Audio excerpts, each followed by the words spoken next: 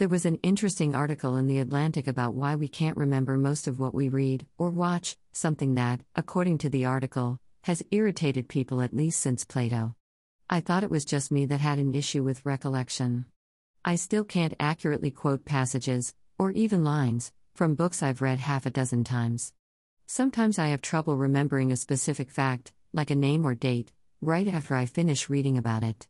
The article explains that this happens because we've traded recall memory for recognition memory. In other words, we don't remember details because we know we can look them up in an external memory bank, a book, DVD, or website, for example. While it can be frustrating not to be able to recall something you just read, I can see a few advantages to favoring recognition memory with external memory banks over recall. A non-writing culture where stories are memorized and passed down verbally would be continuously at risk of losing those stories. All you need is a little chaos in the system to take the priority off memorizing or passing down information. Nobody is going to be thinking about passing on verbal traditions in the midst of a plague, siege, or famine.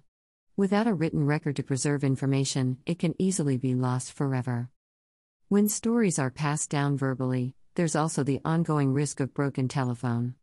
Over time and retelling, parts will be changed or forgotten, perhaps deliberately in some cases, to suit the teller's preferences and biases. That can, of course, happen with books, as well. But with a book, there's usually an early version to be found and consulted. You can't ask someone long dead to recite their version of a story.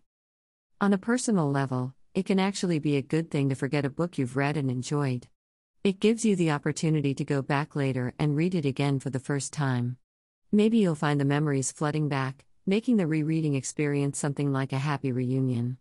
Or maybe you'll really have forgotten, giving you the rare chance to enjoy it all over again, as if you'd never read the story before.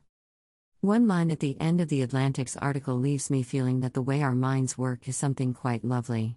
While maybe it would be more convenient or impressive if memories were clean facts that could be extracted at will, the article states that instead, all memories are everything. Humans aren't data banks. We aren't discrete segments of information and experiences that can be added or deleted. We are made up of bits and pieces that merge together and form a whole.